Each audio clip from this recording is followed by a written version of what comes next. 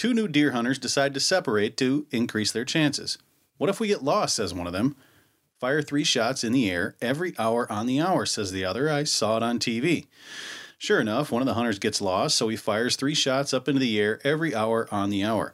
The next day, the other hunter finds his friend with the help of the forest ranger. Why didn't you do what I said, asked the hunter. I did. I fired 3 shots up into the air every hour on the hour until I ran out of arrows. You're listening to the Smackdown Outdoors podcast.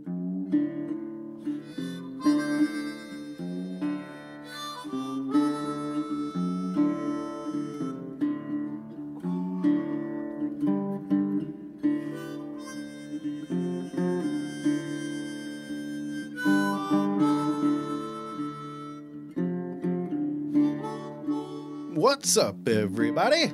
Smackdown Outdoors podcast. I'm the host, Doug Glimmervine, just an idiot with a microphone, a camera, or multiple cameras, I guess, and a dream. Anyway, on today's episode, we talk trapping with Mr. Craig Hilburn, who is a member of the Minnesota Trappers Association. We go back a few years, so it's a pretty good show. We got good chemistry, I guess, when it comes to the mics. He is full of information, full of stories. He's a social butterfly, as he likes to say.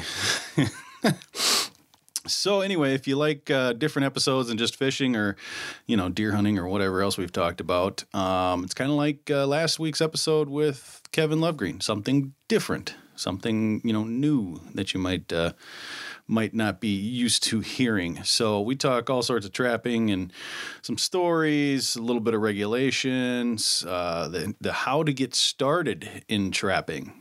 You're not just buying a trap and going out and trapping. No, there's a correct way to do it. So he touches on that some too. We do have a live beaver, or we did have not a live beaver, but we had a real beaver that he actually got that day in studio. And of course, one thing leads to another. I wanted to get some video for it. We didn't get any video, but I did take a few pictures, which you can see on, I believe, Instagram and Facebook. That's right. By the way, if you are on Instagram, go check us out on Instagram. Yeah, just Smackdown Outdoors podcast. Give me a follow or a like or whatever they call it on there. I don't know. So, yeah, head over there. Head over to the Facebook page. Give that a like and a share. Share the podcast with everybody you know. Everybody. Doesn't matter if they hunt or fish. Just share it with them. Go, hey, do you like different stuff to listen to? Boom, done. But anyway, with Mr. Craig Hilburn, we have a really good time. It's a good show, good episode, and I like it a lot. So make sure you guys, like I said, the Facebook, the Instagram, YouTube, subscribe there as well, because we're going to bring you more than just the episodes. We're going to bring you some hunting. Turkey actually is, my turkey season is this coming weekend. So hopefully I can get some footage of that. We get one on camera, when you'll be able to see that there. And then fishing, we'll have fishing stuff up there, anywhere from little tips to maybe some gear reviews to catching fish. Who knows? But I'm going to start putting up a lot more stuff up on the YouTube other than just the episodes. So find us everywhere. Like, subscribe, share. And, do me a favor. Here, Facebook. Go to our Facebook page, that top pinned post. It is for the fishing challenge, for the Minnesota Adult and Teen Challenge. What they do is they help people get off of drugs and alcohol, save lives, all that good stuff. And I'm taking part in their fishing challenge tournament, so I'm raising money for that. If you could go to that top pin post, hit the link and donate anywhere from $1 to $1 million. Okay, I'll leave it up to you.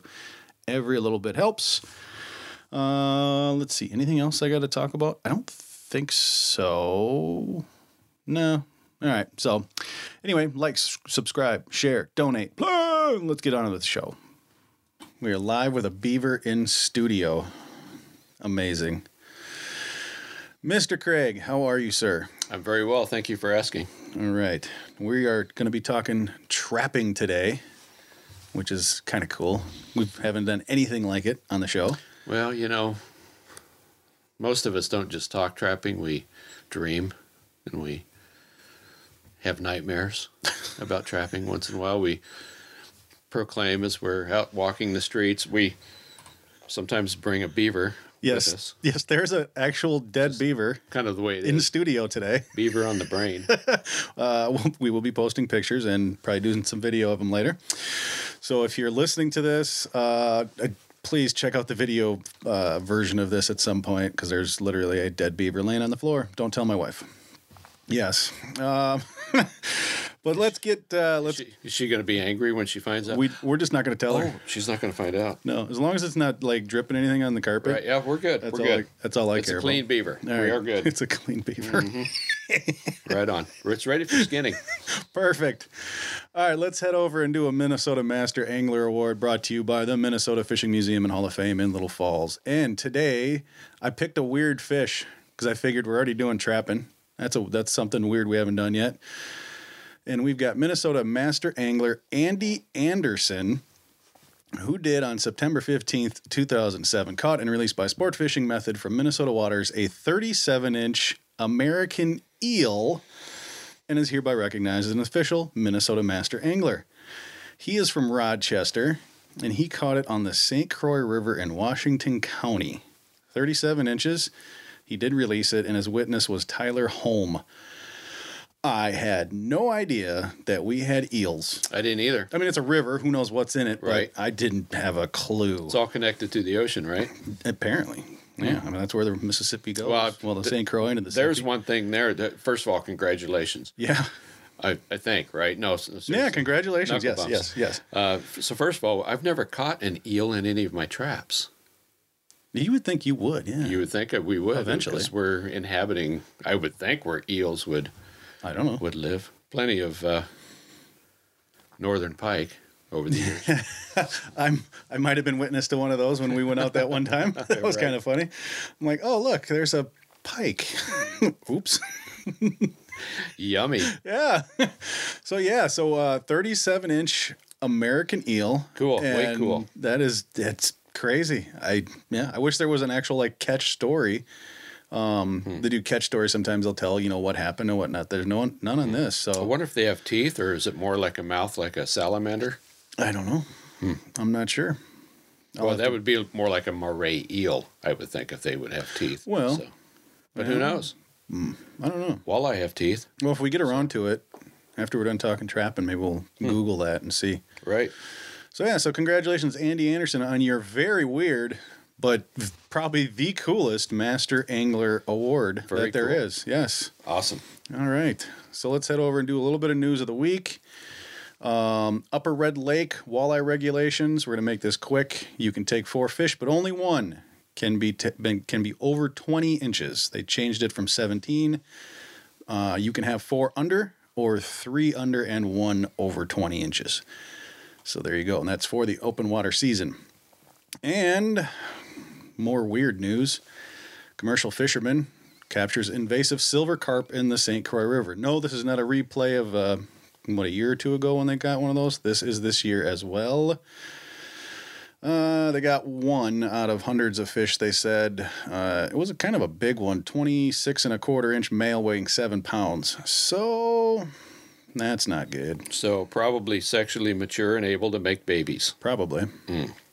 But they didn't catch his girlfriend. She's sneaky. Right, she's still out there. Yeah. So who knows if there's more. I'm not going to read the whole thing because, yeah.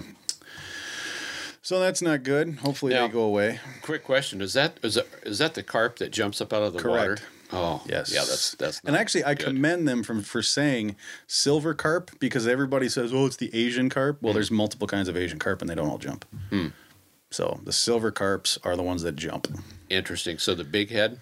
The big head's just a big one that just floats around. Those get big too. So if those things were jumping, right, they're big fish. I've seen the internet videos. It's like, oh my gosh. Yeah, no, the silver carp, they're not. That's not good. It'll knock you out. So, Mr. Craig, you're still the president of the Minnesota Trapping Association? No, I am not an officer. I refuse to get that politically involved with the Minnesota Trappers Association. I thought you were at one point, no? I know that would be my trapline partner, Greg. Oh, so this entire time I've had you mixed up with Greg. Once upon a time, he was the president of the Minnesota Trappers Association. Oh, okay.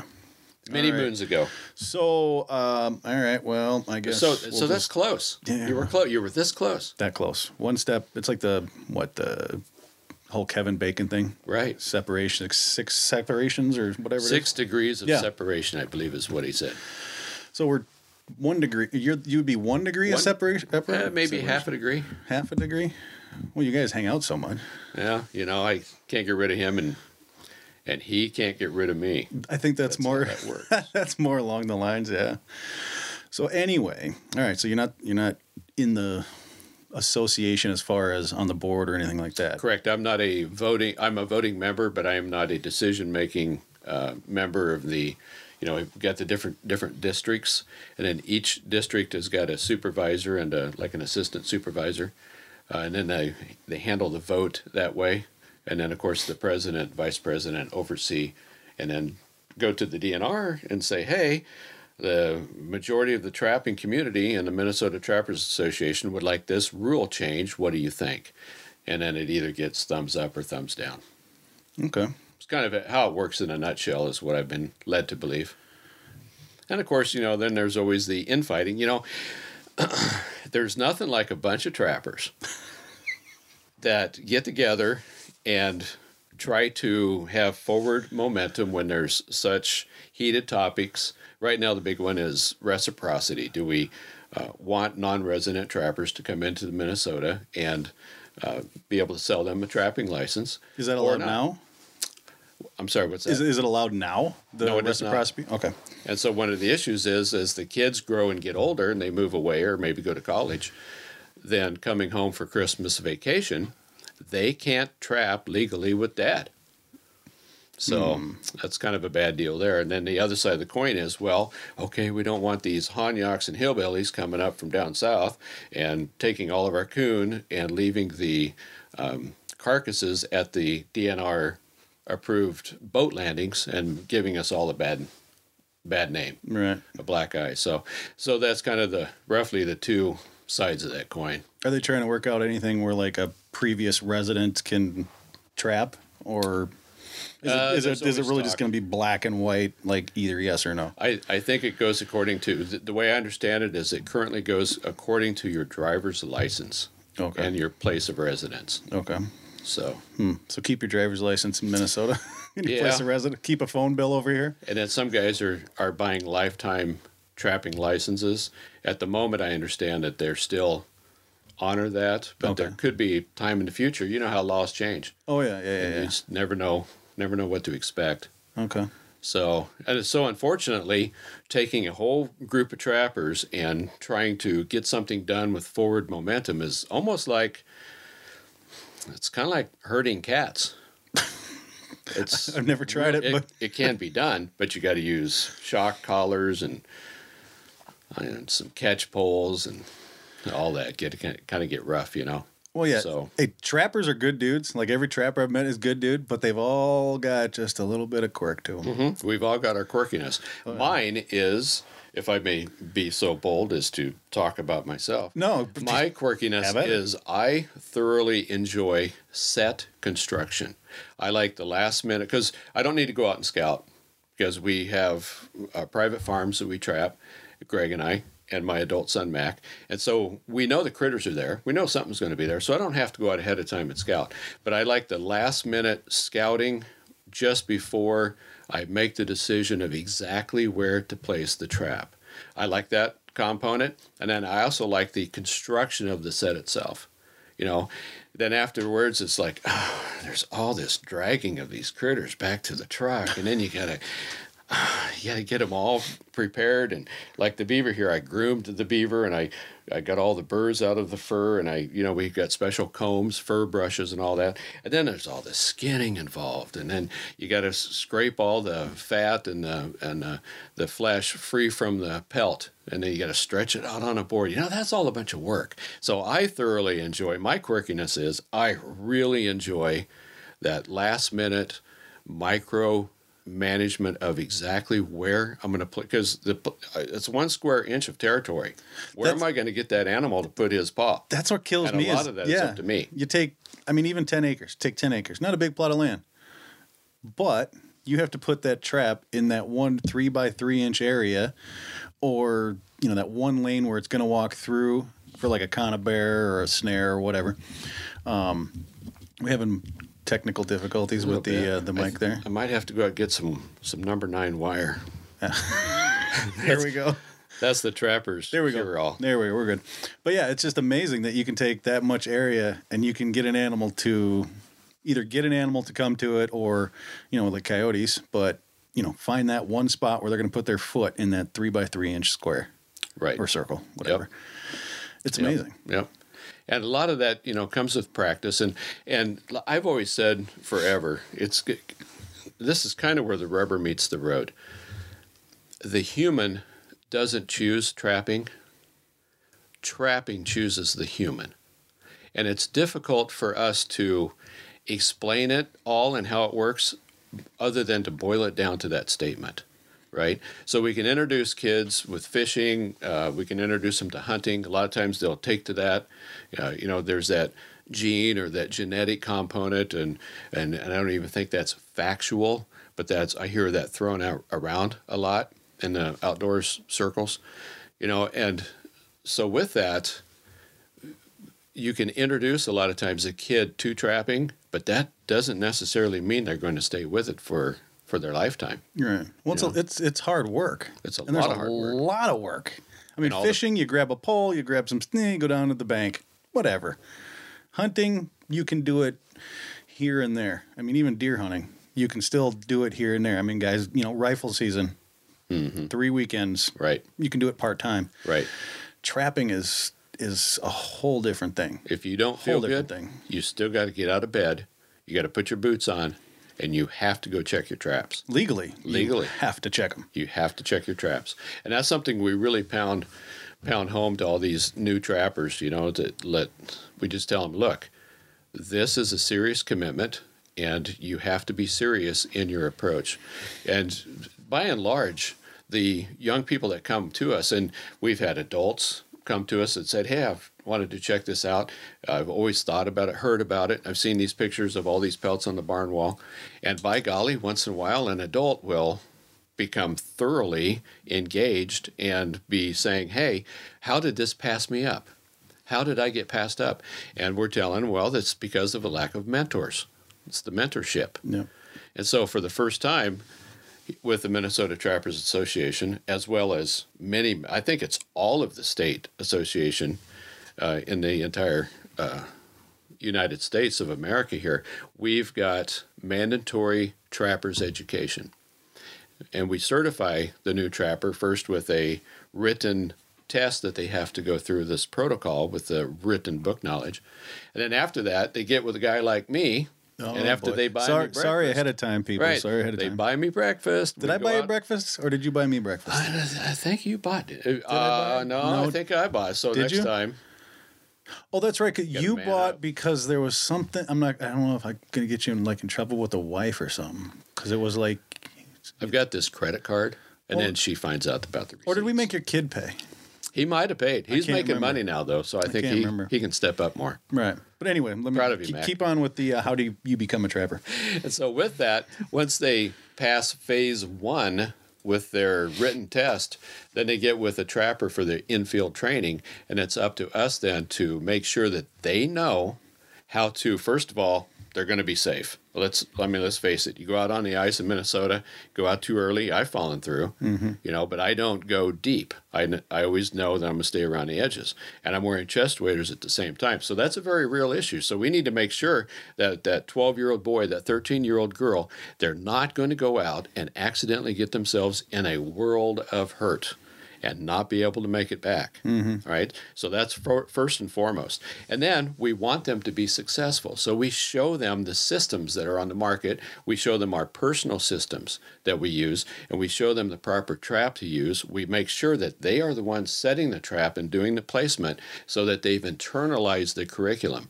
We show them all of our secrets. And Doug, I got to tell you, back in the day, there just wasn't any sharing of information. And that was sad. And consequently, we've got that whole past, a lot of negativity through the 70s and through the 80s where the prices were high, too many people were getting into it, and there was maybe not enough ethics, or maybe not as much ethics as there are now. And there wasn't enough sharing of information. Right? There were some wrong size traps used. There were some wrong methods used, and methods that could have been better. And so now, fast forward to where we're at now, all of the state associations, we've got our rendezvous and our different conventions in the summertime. And we actually have, and I've been asked to host a few, I've put on a few demonstrations myself, where we show in a classroom setting at the convention, and the bleachers are always full. People are craving that knowledge and craving that information. So that's a good thing. That's pretty cool. So a lot of naysayers, a lot of even pheasant hunters out with their dogs, or sometimes they'll have a negative view towards trapping. Some deer hunters, I don't want them out in my woods interfering with the hunt. So we field all of those negative comments and attitudes quite often, and we're always quick to say, you know what, I think a lot of what you're dealing with maybe has been deeply rooted in the past, and here's what we're doing now as the various associations with our education. And we're trying to get the kids involved. And we're trying to get them away from the computer games. Yes. I mean, yes. The DNR, every year at Game Fair in Anoka, I've got the same DNR guys coming up to me and saying, hey, do you have any ideas of how to get the kids away from the video games? You know, we're trying to put together these different roundtables and the R2, or I think it's the R3 Council, I think it is. You know, and it's a serious topic. That's a serious issue. And so we always are quick to tell anybody that will listen as well, this mentorship program works. But again, the human doesn't choose trapping. Trapping chooses the human. And it's somehow deeply embedded in our DNA or in our psyche. And I am no research biologist. I don't study humans, except for I can tell you the difference between a social butterfly and a narcissist. But that's about it. Which one are you? I'm a social butterfly, by the way. I'm the playful otter. Are we sure? Speaking of otter, I caught 12. It's unbelievable. I caught 12 otter this year in a week and a half, and I didn't even have to work at it. Really? We've got so many otter in the state right now. That's one of the issues that the state association does is we try to, hey, DNR, we need to take a real close look at these population densities and make some changes either up or down, like the pine marten. You know what? Maybe we need to back off on the harvest of the pine marten because seems like there's maybe not quite enough. Or in the case of the otter, you know what? Wow, we are overrun with otter. Now, where do you find the otters? Oh, they're everywhere. Like metro area too? Oh, yeah. Really? Oh, yeah. I could take you right now and show you multiple otter toilets. Now, I know that sounds kind of weird, but yeah, what they do is they swim along the travel corridors, or they are in a lake, and they communicate with other family groups through a social situation where they lounge and loaf, and it's called an otter toilet. They defecate, they urinate, spreading the scent. You'll see fish scales. They actually, I think, vomit portions of their stomach up as well. And so these otter toilets, it'll be just a big area that's just mowed down with all the grass. And they typically don't choose a cattail situation. They'll go to where the grassy area meets right at the edge of the cattails. And you stumble upon it, and you're not a trapper, and you go, wow, what happened here? Well, that's an otter toilet. So what? Okay, so where's the closest body of water that has otters in it from here? From here. I mean, how far do I have to go to possibly run into an otter? Oh, I killed 2 of them in one day on Lake Minnetonka off of Hardscrabble Point. They're that close? Oh, yeah.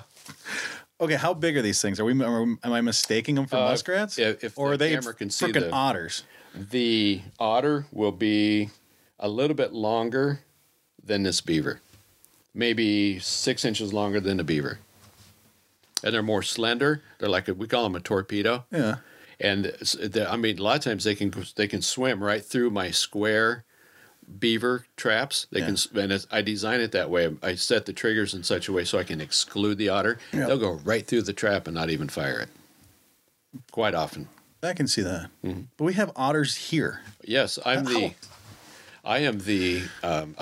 got several contracts with road authorities for eliminating beaver. I am your local beaver boy. Right? We need to have a national ring, day. ring, ring. Hello, this is your local beaver boy. Yeah, we could team it up with a National Day of Prayer and have National Hug Your Trapper Day, right? Yeah, that so works. kind of a two for I'm one. not hugging you, though. No, thank you for that, by the way. The Velcro whiskers. Yeah, get stuck. I'll stick to you. But with that, I currently have contracts with the city of Rogers. I killed them across the road from Cabela's. And just Beaver or otters? Beaver. Oh, okay. They move in and make the dams and plug up the waterway. Yep. I've got Minnesota Pollution Control Agency that I service with their landfills. Beaver moves into a landfill situation. Mayday, mayday. The warnings go off. I can imagine. The sirens, not good. Who else? Elk River, Princeton, Zimmerman, Otsego. There's a lot in Otsego. And then, of course, Anoka County. And Anoka County runs all the way from, I hope the majority of your listeners understand geographical. They should, yeah. Minnesota. We're mostly Minnesotans here, I bet. Yeah, sure. Although I do have a listen in the Philippines, Saudi Arabia, South Africa. Yeah. I think those are like mistaken, like they clicked on it, but not knowing. Sure. But I'll take it. I don't care. Right. Who knows? Whatever. We count our victories small and one at a time. I'm worldwide, baby. Worldwide. Right on. I'm a big deal. And so how that deal works in Minnesota is with Anoka County, it's all flat pretty much, and it goes all the way out to Stacy. So I've got specific hot spots where the new beaver move into an area, and they just go right for the road culvert, take the vegetation, plug it. Well, not very long, and it's going to wash out the asphalt. Right. And I'm telling you right now, Doug, if soccer mom cannot make it to Starbucks coffee on the way to practice, she's pissed off. Oh, yeah. Because the road's flooded. Yeah. Now, she's like, oh, look, the cute beavers. Until that happens. Right. Kill every one of them beaver. Yeah. That's how it works. So with that, there's a family group of otter living on Burns Lake in Now Then. Really? You know where that's at? North of Elk I know River. where Now Then is. I don't know Burns Lake, though. Okay. That's a whole ditch system. Okay. They travel the ditch systems going from one body of water to the next looking for food. And when they find that food source, which is schools of fish, they will stay on that food until they eat them all. Kind of a funny story. We got time for a story? we got 2.5 hours, then I'm going to bed. So, yeah, just have a beer first. Probably. Yeah, where is the beer, by the way? So with that, I got a call from Lorelei. I got some Coors. You want a Coors? Yeah, I'll take a Rocky Mountain goat piss. That's all we drunk in Kansas. So, yeah, I'm not from around here. So Lorelei calls me from Game Fair a couple years ago and says, hey, get out here and take care of these coyote, would you please? And there's some gray fox. And having all these dogs out here at this kennel, it's not good to be interrupting customers' dogs with the coyotes yipping and howling at night. So I'm like, okay, I'll get on it. So a couple months later, when the season started, we rolled through there. And, of course, they've got those paths all the way through the property. Yep. And we rounded the corner.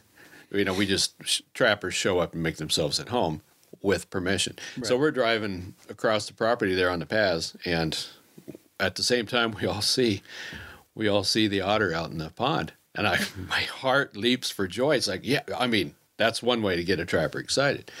So I'm like, oh, cool. And I'm thinking, I got a 660 in the truck and two 330s. We're golden. Well, then all of a sudden it dawned on me, wait a minute.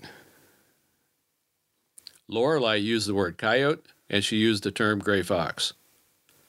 She didn't say anything about the otter. So I texted her, and she was out of the state. Her and Chuck were down in Texas, I think, on a pig hunt. And so I texted her, hey, there's an otter. What do you think? Can I take it too? I always ask for permission, right? Because in a world of trapping, you do not ask for permission later. You ask for permission first. It's not like being married, Doug. It's not like a marriage. Like you buying that boat I signed out in the drive. I just had to do a lot of persuasion. Right. I didn't buy it and then ask for forgiveness. I just really had to persuade before I could buy it. You know. Oh, I don't want to hear it. I'm not letting her listen to this one. Or know anything about this one. Right. Hey, honey, there's a beaver in the house. Right. She's going to freak out Mayday. when she sees the pictures on Facebook. Right. Oh, Lord. So, did you have a beaver? Was that a real beaver? It's dry. No, it wasn't. It was fake. It's nice and clean. Promise. I brushed it out. And so with that, she texted back.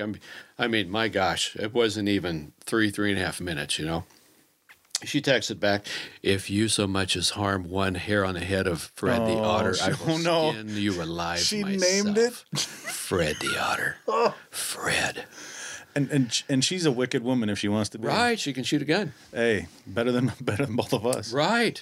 I freely admit that. Oh, shoot. Freely admit that. Yep. So I'm like, okay, well, Greg, Mac, hands off on the otter. So we loaded up on the coyote and the gray fox. And then later that following summer, she got with me again and this time texted me, could you please come out and do something about these otter? And I'm like, text her back, what? I thought you loved Fred the Otter. Well, the issue was couldn't catch any fish. She loves taking her grandkids fishing in her own pond on their property, and there's no fish left. They move in and they eat all the fish. So we're like, okay, I can't do anything about it now. We got to wait till season because the game wardens will not give any of us depredation permits for problematic otter. Really? Not going to happen. Got to wait. Interesting. So we waited in November. I love November. November finally rolls around. We get out there, and there's 4. There's 4 otter in her pond. And by that time... it wasn't just Fred. It wasn't Fred. Fred had been busy. Yeah, Fred, Wilma, Bam Bam. And right, all of them. The other one. Betty, I think. Was it Betty? Okay. I don't know. And, yeah, you got me thinking. It was Fred and Wilma. Yeah. Bam Bam was actually Barney's kid. Bam Bam was Barney. Pebbles? Barney. And Pebbles was Fred's kid. Right. That's right. Okay. Right. Anyway, Right. Dino. We'll say Dino. I think Dino was my favorite.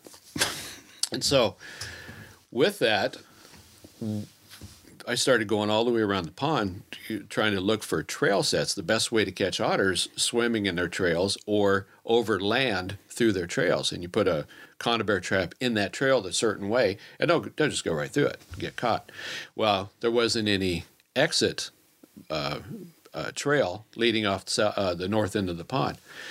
So we had Darwin with us that day. He's like, you know what? We should take one of these sucker minnows that Greg picked up on the way up for mink bait and let me wire it to the trigger of the underwater conibear and put it over here on the end of the dock, and the otter swim around underneath the ice. There was a hole open out in the middle, but we had kind of a late start. And if you remember, we had all that cold weather. Yep. Got off of cold weather, came early. And so it was all frozen around the edges.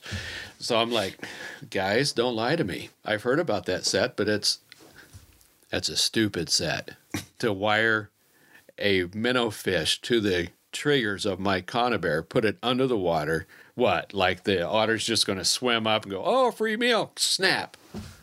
And I didn't want to do it. Well, they forced me. They talked me into it. Basically, they said, if you don't, we're going to take one of these stakes and beat you over the head with it. I said, all right, well, let's not do that. Okay, don't fellas. do that. Okay, I give. And so Darwin wired one of the minnows to the trigger. I, meanwhile, cut a hole in the ice with my axe, snuck on in there, and I placed the conibear, it was 330 conibear, under the Belial 330 conibear. That's trapper speak. And I placed it just under the ice far enough, knowing that the ice was going to be getting thicker, so it was safe and wouldn't get froze. And by golly, the next morning we had an otter. And the minnow was still attached to the trigger. So I reset that trap, and the following morning caught the second otter. Reset it. Following morning, caught the third otter on the same minnow in the same trap. The fourth morning, then the last otter was traveling the shoreline and jumped in a 220 bucket baited with fish. So in 4 days right there, I took 4 otter on Lorelei's pond. Wow. Just like that. That's crazy. Just that fast. So we're loaded with otter. Everywhere I drive, I see them. You never see them. I see like, the sign of them. Well, they're difficult too. Yeah. They do come out during the day, but they are more nocturnal. Oh, okay. So with that, a lot of people don't realize that we have as many otters as we do. I'm one of them. And then the other end of that spectrum is, because I live up in the Princeton area between Zimmerman and Princeton, and I get calls all the time and hits on Facebook and so forth. Hey, there's a lot of coyote can you please come over and see if you can eliminate them for us? We got chickens, we got pets, we got whatever. And I'm like, okay, where you live? And they tell me where they live. And I'm like, okay, well, everybody in your surrounding area, you guys are hearing the same family group of coyote. Yeah. Because they're so vocal. They all live around it. Right. Yeah. They all live around that strip of woods or that rough, low area, low ground, and so forth. So that's kind of how that works. So with that, we try to do the best we can as outdoors people and as outdoorsmen. And I wanted the typical deer hunter and the typical fisherman to know that us trappers are also trying to step up to the plate and trying to basically ensure that we are going to survive. Yeah. Because if there's nobody to replace us and the young kids coming up, what's the point? Well, and it's even fishermen and hunters.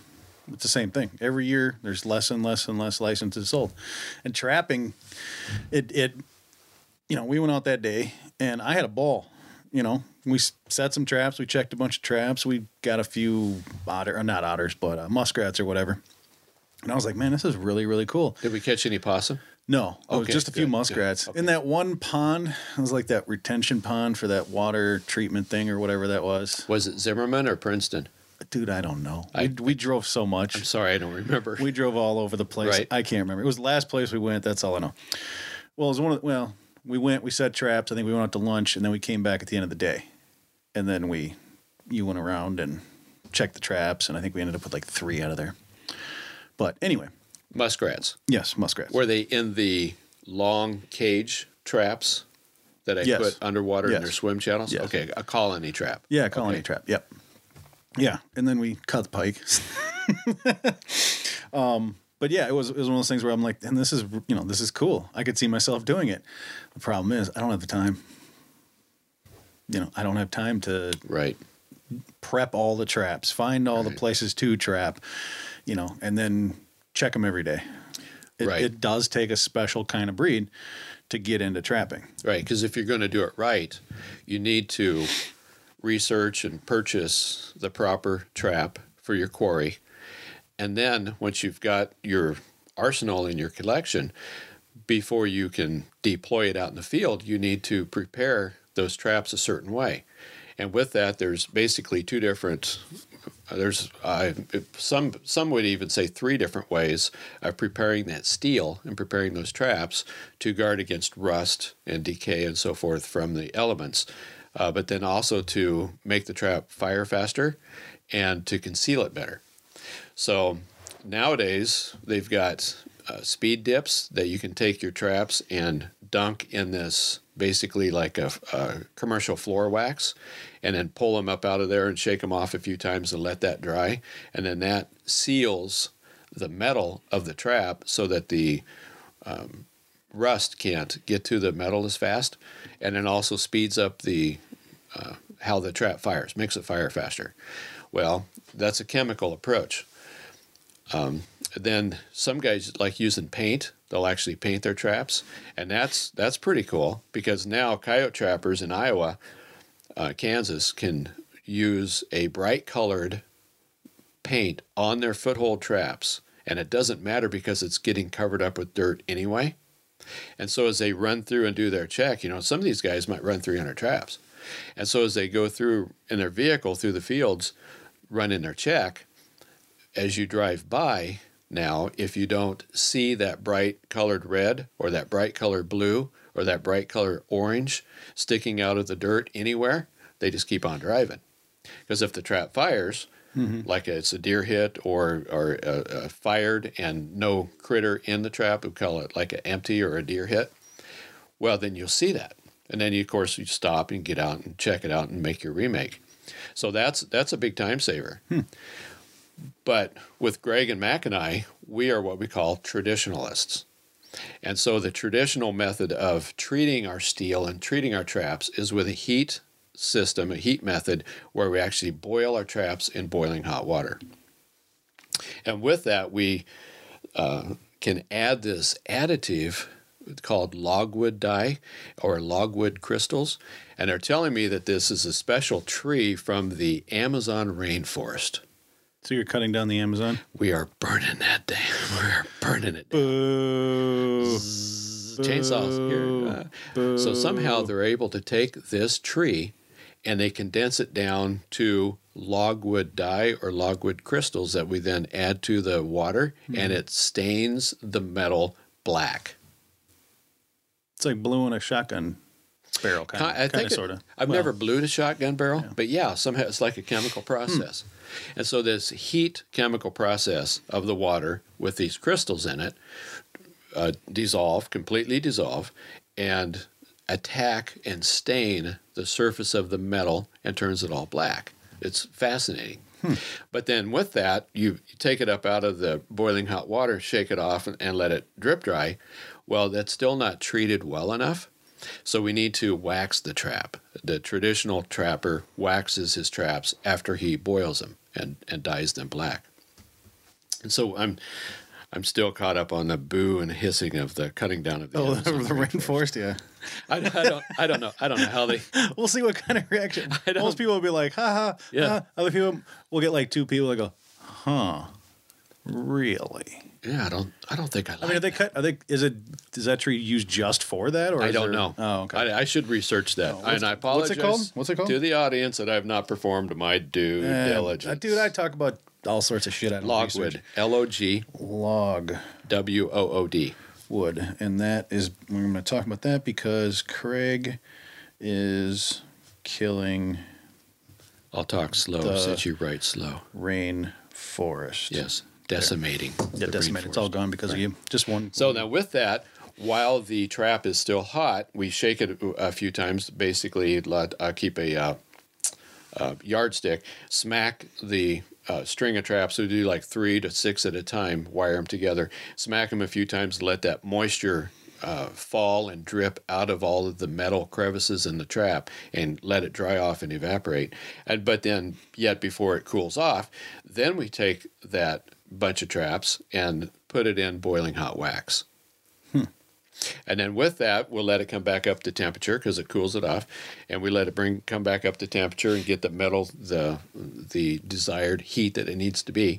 Pull it up out of that vat, shake it off, hang it, same yardstick, tap it a few times, get rid of all those drops. Of course, it's important to cover your garage floor with cardboard. Otherwise, you have a big mound of wax. Don't forget that part. You got to do that. And so with that then, once that cools, then the traditional trapper has a device that can catch critters that will stand up to the elements. So that's in a nutshell the 3 different ways: painting, speed dipping, and traditional dye and wax is how we treat all of our traps. Now with all of that, that's a lot of effort. Yeah. That's a lot of time. Well, that's what I was saying. And it's a lot of money to buy the product, buy all the tools. Traps are not cheap. They are not cheap. Good God. They are not cheap. And especially when they're, older ones. Everybody goes, oh, those are the good ones. Right. If you can find it. Yeah. So I would say if anybody has any Montgomery round jaw number 2s, we're buying them. Let me know. Get with me on Facebook. Montgomery round jaw number 2. Montgomery number 2 round jaw. All right. Tank of a trap. There you go. Get a hold of me or him. Right. Get a hold of me first so I can buy him, and then I'll sell them to him and make money. Yeah. It's the circle of traps. That's how it works. It's like jewelry. There's always a middleman involved. Right. Anyway.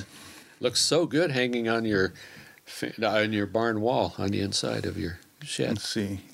Right there. I'll put it up here, so on the wall. I think you need to have a grouping here and a grouping over in the corner. You don't want it to be dominant. You want it to be supportive. And that's what we trappers do to the other outdoor groups. We support the pheasant hunters. Nice. I'm just going to come right out and say it. If it wasn't for the trappers, the pheasant hunters would not be enjoying as good of a hunt. Because? Because we kill the critters that eat their quarry. Amen. Typically the egg layers, or the egg eaters, the possum and the skunk and the raccoon. They just come through. They'll decimate the. Is it a herd of? No, the flock of pheasants. Is it a gaggle of pheasants? That's a gaggle of geese. Is it Murder. Murder. Murder of pheasants. Murder of pheasants? You know, they're hard on them. I think it's a flock. And I'll even come out and boldly proclaim that, you know, the trapper ensures the grouse hunter's success with the fisher and the pine marten, you know, and the fox up north in the big woods. You know, of course, we can't do anything about the timber wolves. Well, and deer hunters, coyotes. Deer hunters with fawns. You know, and whenever they allow us again, the bigger dogs. Yeah. Right. So until then, what does SSS stand for? Shoot, shovel, and shut up. Right. So there's that. So I feel for the people living up north. I really do. Having to deal with They're everywhere. It's a bad deal. They're everywhere. So with that, we trappers support the other outdoor user groups. Even fishermen. Even the otters. fishermen with the otter. That I mean, if I take away anything from this podcast, it's first of all, otters are apparently everywhere and they're planning world domination. And two, trappers help fishermen. Who'd have thunk it? Who'd have thought? Not a clue. I had no clue whatsoever. That's insane. And so that's something that we boast. You know, we're careful about it. We don't want to be prideful or anything like that, but we will stand up for ourselves and we will proclaim when backed into a corner. Like a lot of times at Game Fair, I get some angry pheasant hunters coming into the booth and saying, you know, look, I think we'd be all better off if you guys just hung up your traps and went away. Looking me in the eye and telling me that. I'm like, dude. Is it because of the whole dog getting caught in a trap thing? Yeah, all that controversy, and most of it all happened back in the 70s, again in the 80s, you know, but the hard feelings are still there. So that's one of the reasons why us trappers, if you'll been paying attention, a lot of the different groups are stepping up and making their presence known, not only on Facebook, but at these different venues. And across the state of Minnesota, we've got armies of volunteers that go to the various county fairs and the state fair, the Minneapolis Sportsman Show, the Deer Classic, you know, and the general thought is just to have a presence. We're not there. We're not like a bunch of animal rights activists who proclaim and hold up signs and you have to accept us and force themselves on the rest of society. That's not trappers. And that's not what we're doing at these venues. We're there saying, hey, we're here. And if you'd like to have a conversation, by all means, let's have a conversation. Come on in and we'll talk about it, you know. And typically at Game Fair, I am totally surprised at the number of guys coming through the booth that every year, oh, yeah, I remember back in high school I used to trap muskrats. Oh, really? What happened? Oh, I guess I got responsible and got a family and I got a wife and kids and life got in the way. And we're saying, oh, okay, yeah, we hear that a lot. Well, there's a way around that. And it starts with you. If you want to revisit that, then here's the Minnesota Trappers Association, here's our convention, here's all the information, here's our Facebook page. And I know for a fact that guys have been extremely appreciative of that and consequently have gotten back into running a trap line. And that's a pretty cool feeling. That's good. Yeah, to revisit their days of their youth. Right. Because newsflash, I am nowhere near the trapper as I was when I got my driver's license at 16. I caught my first beaver in Kansas City, the east side of the metro, on a farmer's farm. His name was Dub Richard, lived right next to us. Dub come over one day and talked to my mom and said, yeah, I got this problem beaver. I hear your kid's a trapper. So I come home from school and I get on the bicycle. I ride over because it was just before the driver's license. I talked to Dub. He says, yeah, I got a beaver living down in the creek, Snowbar Creek, and it's eating my corn, plugging it up. It's flooding part of the field. So he said, I want you to get down there and I want you to kill that beaver, but you can't drive. You got to walk. You know, what, like a mile back there? You know where this is going, right? And my dad had this 1970 orange Chevrolet pickup truck. Wouldn't let me drive it. He would not let me drive it. I had to take my driver's license and I don't know, I think it was some piece of shit Buick or something, you know. So a car, right? Not in my truck. Go beat up the Buick. Right. You're leaving my Chevy alone. Right. Wasn't even front wheel drive, you know. And so, of course, same with the truck. It was not four wheel drive. So finally trapping season came, and I took both of the beaver traps that I had. I bought 2 of them just for this occasion. Looking forward to it, Couldn't sleep at night. All excited. Oh, yeah. Weeks. Finally, I get down there, and I walk. I walk down there. It's a long ways. Especially wearing them rubber chest waders back in the day. Now we got this neoprene. Oh, yeah, Now we got this really cool stuff. Oh, but that rubber. And we still hate it, though. That's the funny thing. Oh, that rubber it was terrible. Yeah. So I get down there, didn't know what I'm doing. There's again no mentorship. Right. There was I was totally on my own. Me and S. Stanley Hallbaker. Just go set some traps and let her buck, huh? Right. And so I get down there, didn't know what to do. So this beaver's snapping my traps and setting them off. And empty, day after day. And this is I think it was about a week and a half into it. This is like Moby Dick. And I got tired of it. I decided, screw this. I'm driving into the location. Uh-oh. And I pulled off a hard saw road. Didn't go very far and sunk it right up to the axles. Oh my God, here we go, By this time I was 16 and had my driver's license. So I sat there for a few minutes and trying to think, how am I going to get out of this one? First I got to face Dad, because I didn't steal the truck, but, I borrowed it. I borrowed it, right, Dad? So I got to try to figure out how I to didn't steal it. explain I just used it without their permission. And then I got to go face Dub. Oh, yeah. It was a hay pasture. Oh, not in the hay. Yeah, it was in the hay, Good job.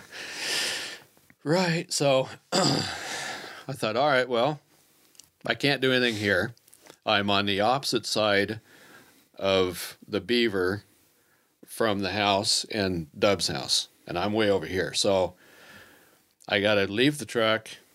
And I don't have to lock it up. Nobody's going to come in here.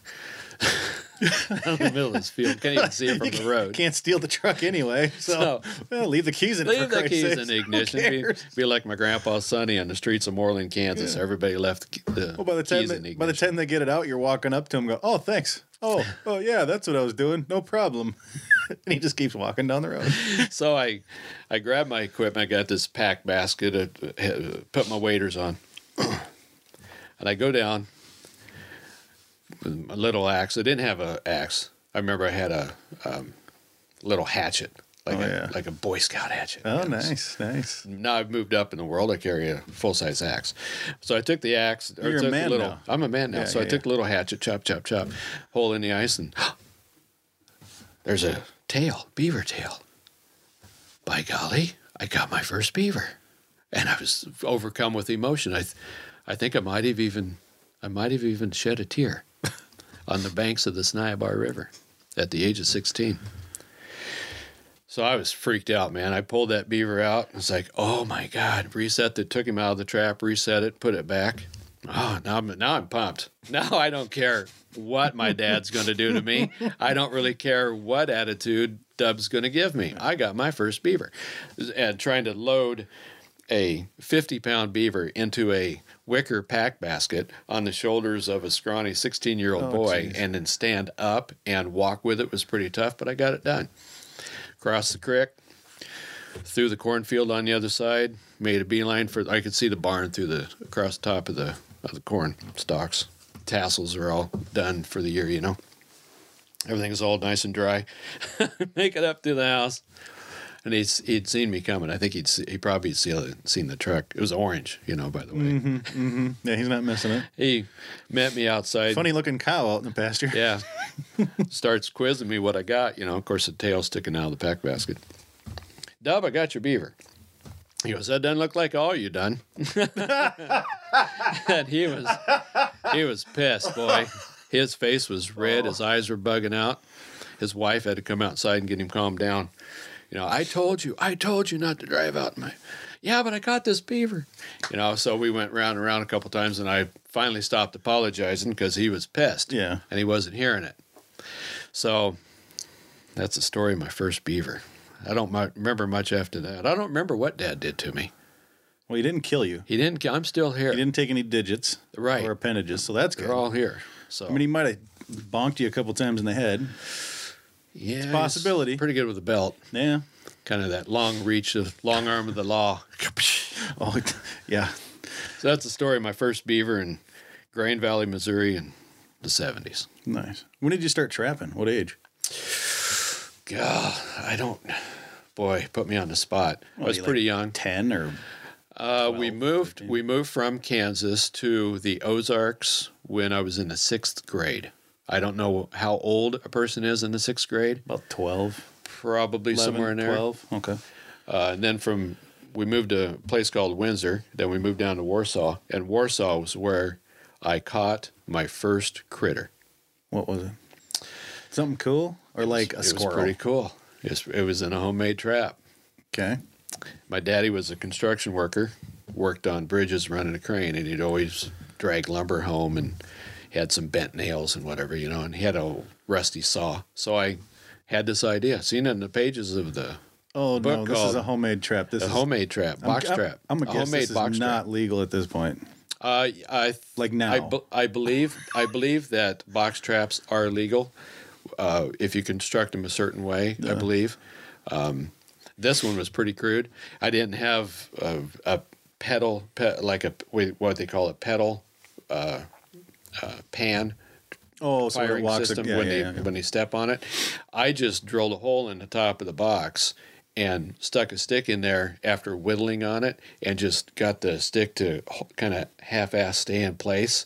And I figured, well, the raccoon will go in there, bump against the stick, and then move the stick, and the stick will fly up through the hole that's mounted to the string with the weight of the door sliding down on a little track that I made. All right. It worked. Did it? It worked.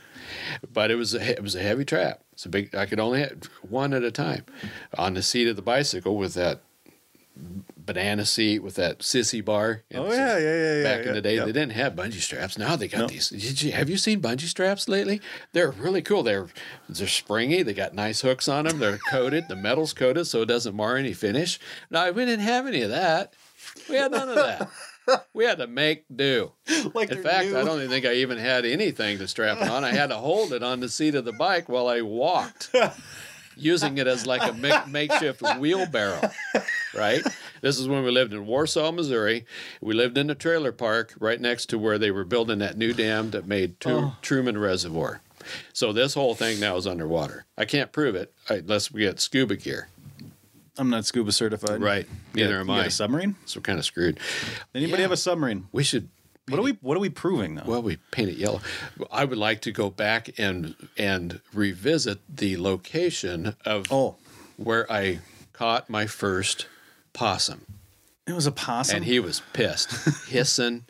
Well, they're mean critters. Oh yeah, he was looking at me kind of angrily. Yeah. And I was so happy. I remember I loaded him up on. I tried to get him out, but he was like kind of fighting me a little bit. I was kind of scared. And so I loaded the box with the possum back on the seat of the bicycle, and I walked forever. It was like forever back to the house so I could show my parents. I was so proud. And you had a live possum in a box. Proud of this possum. Live possum in a box. I was so proud. You're like a cat. Hey, look at this mouse I brought you. Yeah. Get that mouse out of my kitchen. Same deal. Same deal. Oh, my God. I almost had the possum in my mouth with the tail curling all around. Oh, Mom, If it didn't want to kill you, yeah. Right. That deal. Yeah. So that's the story of my first possum. My first catch. What did they say when you came home with a live possum in a box? Your dad, let me guess your dad. Why is he still living? Your mom, didn't care. I don't remember. I think I blocked it all out. I was so elated and full of just joy was just escaping my body out of every pore. Well, hell, you made your own trap and actually it worked. And it worked. And then you were hooked for life. And then I was hooked for life. Then I started going to garage sales. Mom would find me a book or something. She'd find a handful of traps. She'd drag them home, So I had supportive parents in that regard. Oh, that's good. So that was pretty cool. And that's what we tell all of the parents that come in with their children at game fair is, look, I can see here that young Johnny is turned on about this. Mm-hmm. And so here's what you can expect, and here's what you need to plan for, and here's how you need to mentor your son's spirit, because this is what he's going through. And thank God he's going through it at this time and this day and age where we have a supportive team to support your son. Mm-hmm. Because back in the 70s, it didn't exist, man. No, you're on your own. It did not exist. And probably treated kind of like a new fisherman by, hardcore tournament guys that don't want to share any information. I could imagine that's how it was back in the day. Right. I'm not teaching you how to trap because you're going to infringe on my area, and I'm going to get less fur, which means less money, which means in those days, less food on my table. That's right. Those guys were actually doing this for a living. Mm-hmm. That's it. I know many, many people, many guys who bought vehicles and houses off of their fur checks. Mm-hmm. That's how it was. Not the same way today. No, that's not even close. Well, I don't even know if you could trap that many animals these days. Right, it'd be pretty tough. To make money, right. Regardless of what the price was, unless, of course, it was like exorbitant. But then everybody'd be trapping, and the prices would just plummet right back down. Right, everybody'd be trapping, and so they'd be hard on the resource. Yep. It was the first thing that would happen. They'd be chasing the resource, and then they'd be flooding the market with the pelts, and thereby bringing the price down. Is what would happen. How is the market right now? Right now, it's pretty soft. I use the term recessed. I think we've moved above a depression market, which was last few years, wasn't it? Yeah, really dismal, pretty bad. So accordingly, with that, a lot of guys made the decision that with the Minnesota Trappers Association, we've got our tan fur project, and the tan fur project takes donated and confiscated fur and gets it into classrooms. It gets it into the hands of teachers where it will do the most good. And so a lot of guys were basically donating their entire catch, because what's the point? You're not going to get any return for it. You're getting $1 or $2 of fur. And we can't sit at home watching TV. We're going to be who we're going to be. Right. And we are going to trap. And so you may as well make the best of it and do something good with it. Yeah. So that's been really encouraging. That first of all, we have the Tan Fur Project with the Minnesota Trappers Association. And then we've got an army of dedicated volunteers that successfully donate a portion or sometimes even all of their catch as a means to an end. So that's pretty cool. Yeah. That is way cool. Yeah. Well, you might, by donating that to a classroom, kid goes, oh, this is cool, and I like this. How was it taken? How did this end up here? Right. Well, it was all those trapped. questions. Oh, okay. You might end up with one trapper and 1,000 kids, but that's one more trapper than you had if you didn't do that. Right. And then all of the people sitting on a fence, then those kids, as they get older, they'll remember that. They'll remember that they had pelts in their classroom in the 6th grade, and that won't leave them. That leaves a lasting memory. So I think they call it a significant emotional response is what it creates. They've even done studies in nursing homes where they've taken traps and pelts into nursing homes, and for that brief time, Grandpa's back. Oh, and you can have a conversation. Yeah. And he remembers you. Yeah. It just triggers that. It triggers it. Yep. Triggers their brain. Yep. Boom, they're back. Not for very long, so take advantage of it. Right. And don't overdo it. Maybe do it just, once every couple months or something. Don't overdo it. Yeah. Stimuli. And again, stimulate the kids all you want, but grandma and grandpa, right? Yeah, maybe once. Right. We've heard those stories on KQ about the nursing homes. That's cool. So yeah, it's pretty exciting times that we're living in. It's easier to become a trapper nowadays, and then too on the other end of the spectrum here, back in the day when we would buy a coyote trap or a fox trap, it was then determined that that trap could be made better. It could be modified and it could be tweaked.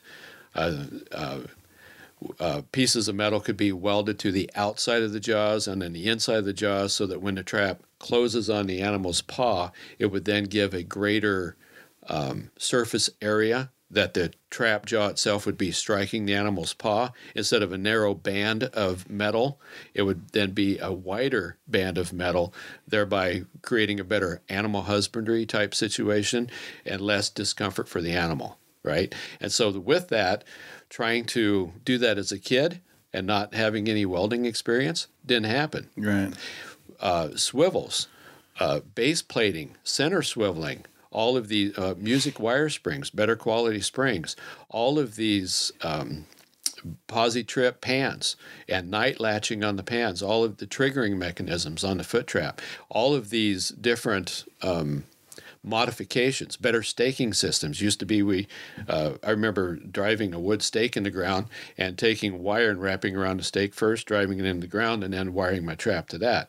Very, very ineffective. Yeah, no doubt. Very primitive. But when you don't know, you don't know. And if you don't know that you don't know, you don't know. Right. It's a bad deal. It's a bad circle. And it's not like anybody's sharing information because they all want their spots to themselves and they want to be the best guy. So you're not coming up with better technology. Yes. And so now what we've got is even better staking systems. Now we've got stakes you can pound into the ground with a chain attached instead of a metal rod, basically a piece of rebar rod with a washer or a nut welded on the end. Now we've got chain stakes that we can drive into the ground, and as that stake goes into the ground, it's going bullet first, but then as you pull your driver out and then you put tension on the chain itself and pull up on the chain, that bullet turns sideways and creates all that earth contact and all that dirt contact. You can't pull it out hardly, even if you've got a four-wheeler. Right, so better staking systems, better quality inline swivels, better quality base plating and center swiveling on the traps, better all the way around with these traps. Well, with that, for the first time here in the modern times here, we can actually buy traps from the factory that have been designed that way from the blueprint drawing board and are now available for sale, that you don't have to expend all of that effort and all of that energy trying to make your trap better, because it's already the best that it can be from the manufacturer. And that's huge. Well, that's cool. You get the information from the trapper saying, hey, build this and let me try it. Build this, let me try it. Just like anything, just like a fishing rod, fishing reel, a shotgun, whatever. They build it, they try it. You like it, you don't, you tell them how to tweak it and whatever. Tell them how to tweak it. And with this new technology, and this is going to sound very strange for people, but it actually creates a better, this is going to flip some triggers, maybe, a better experience for the animal. Let me explain. Either they have a quicker death, or they're like in a leg hold. They're held there, but they're not in pain until, of course, you show up and you dispatch the animal quickly. Because now the coyote can swivel and jump because they fight the trap. Right. They try to get away, and through that process, they create what's called a catch circle on the ground or a burn circle on the ground, where they're running around in circles trying to escape this foe that's got a hold of their paw. So if the trap staking system in the trap itself has quality swivels that allows that twisting and movement to happen, then that trap never gets caught or bound up, and so you never have any paw damage. Right. So it's like I said, it's weird to say this, but it's a better experience for the animals, because either it's an extremely quick death, or they're just being held, not, broken bones and ripped off fur and everything, until you come and then, dispatch of them. A dispatch. And even with our broadheads on the arrows for the archers, with the deer hunters, I've seen those broadheads make great strides. Oh, dude. Great strides. Dude. I'm looking at these broadheads going, oh, my God. Well, that one next to you on the wall, you'll see the broadhead on it. That's a Rage 3 blade. Be careful. It's sharp. Yes. That thing, I could put my fist in the entry hole. On that one. Entry hole. The entry hole. Yeah. Not just the exit hole, but the entry hole. I mean, it's a 2-inch cut plus the way that it cuts. And, when the point hits the skin, it's pushing the skin in, so actually you're cutting more.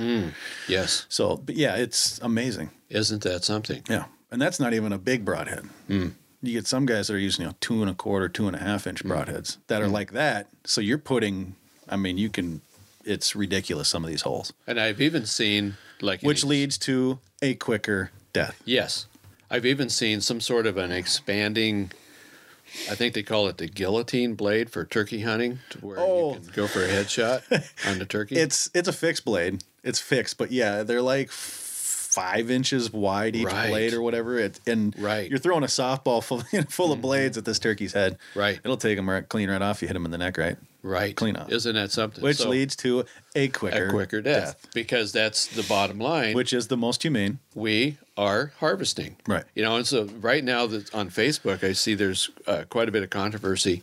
Hey, these trappers are cruel. They're skinning their animals while they're still alive. Do they have any proof of this? And we're like, what?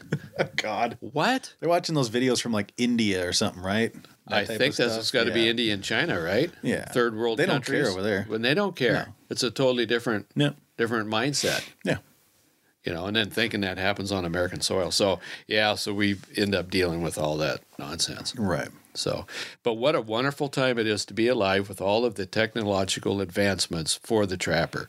And then even when you move out of the realm of the equipment and the traps, when you look at attractants and lures and scents and odors and smells, well, technology and science has entered that as well. Mm-hmm. Now, most of those are well-guarded secrets, but, I mean, let's face it, most of the coyote attractants probably have beaver castor in it because beaver castor is so attractive to all the species. They love it. And I'm quick to point out on Facebook quite often that, hey, you know that raspberry flavored ice cream that you're eating, that has beaver castor in it. And they're like, no, can't be. Yeah. It's in a lot of things. Oh, I read the ingredients label. Craig, you're a liar. I'm like, really? Okay, read it off to me. And they go down as blah blah blah riboflavin, dye, yellow dye number 13, and all these different things. You know, fructose, corn syrup, and then natural flavoring. Yeah. And I'm like, ding ding ding ding, yep. we have a winner, folks. Nope. Natural flavoring. And what exactly is the castor? The castor is not an anal gland. First of all, we so Facebook's lying? Facebook's lying.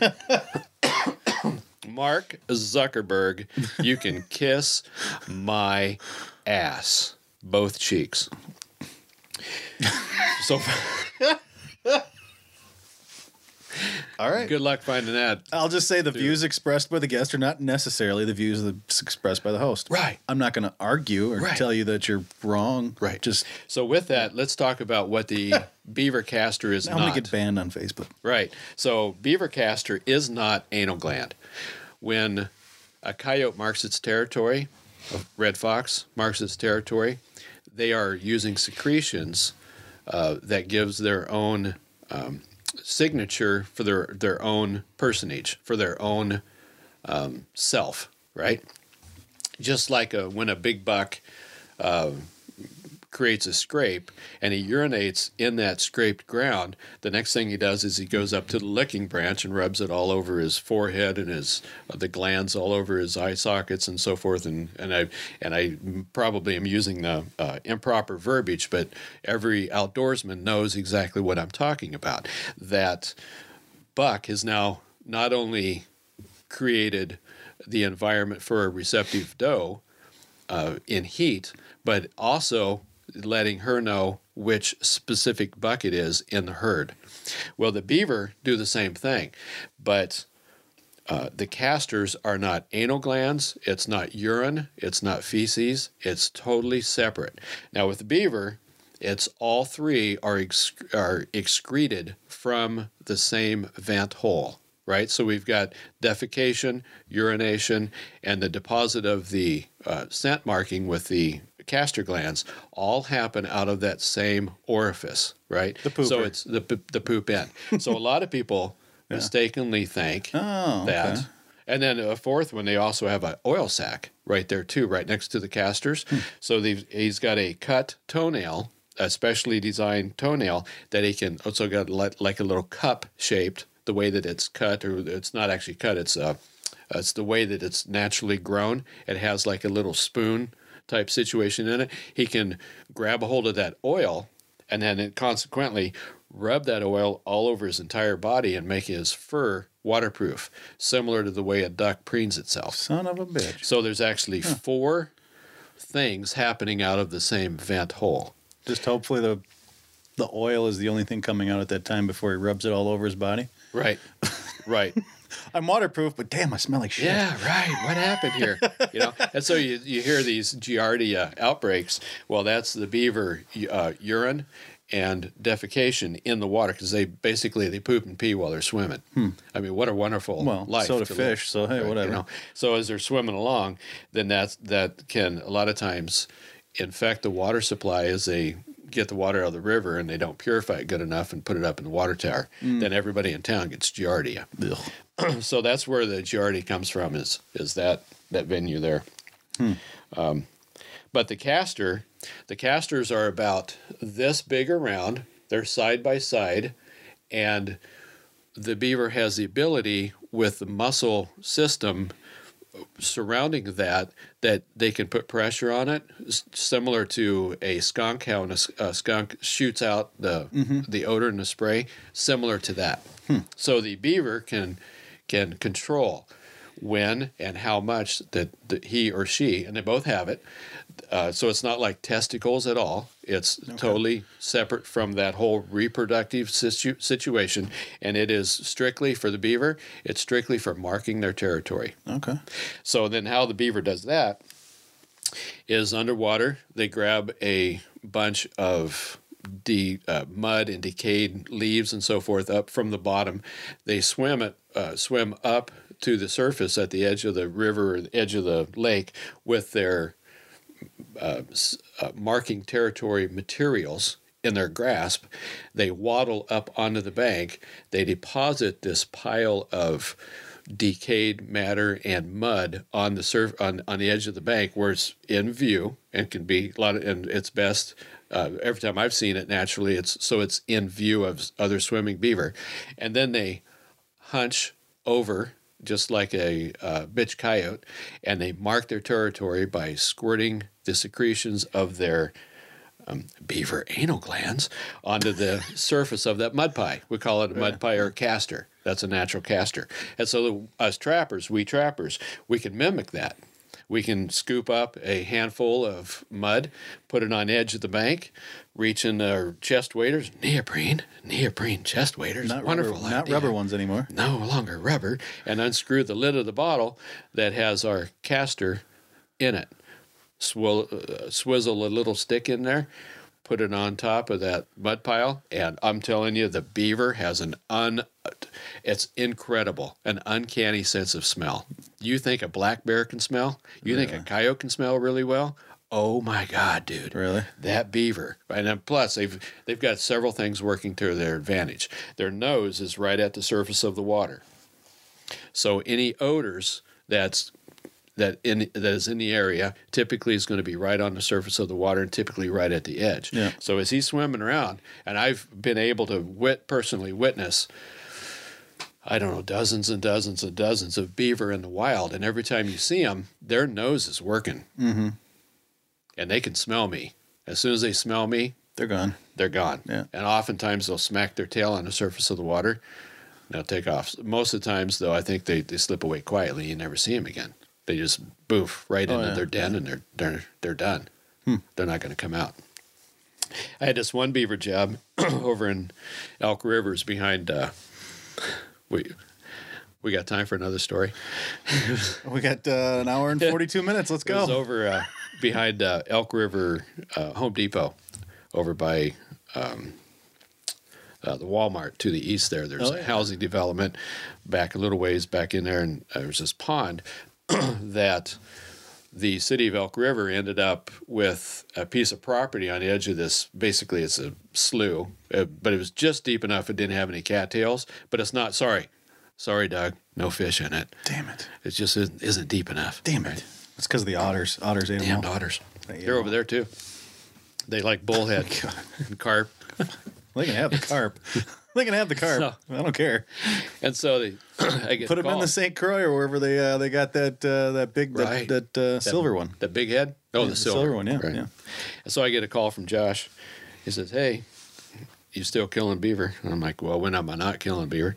Well, we were clearing these trees that the beaver had girdled and tried to chew down these big, huge oak trees, didn't get it done, so they're standing dead trees. That's what it's called, is girdled when they girdled. Okay. Yeah, when they go around the entire tree trunk at the base and they chew off all the bark as they're chewing the tree down, that's now called girdled. They have girdled the tree, and the tree will die. Because, of course, that's the layer by which it exchanges moisture. I think the moisture comes up from the roots. Right. I'm not a tree biologist, but I know that living in Sherburne County, thou shalt not Girdle a trim the trees of the oak in April, May, and June. So there's some poem, something about that, where it's spreading oak wilt and all that. So April, May, and June, you don't prune or something like that. All right. And so with that, I get a call from Josh.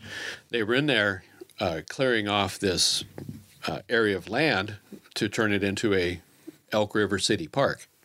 And while he was doing that with his bobcat, one of those huge trees came. There was no wind. There was no wind, no breeze. It just was time.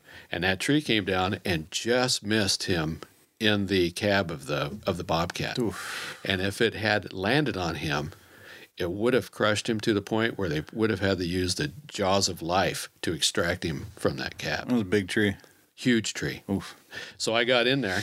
Well, so they said, enough is enough. We should probably make a phone call and get rid of these bastards. Right. Call Craig. Yeah. I'm like, I'm also the dog catcher, too, for Sherburne County, so there's that. Like, legitimately a dog catcher. But I don't do cats unless they're caught in my trap, and then I do cats.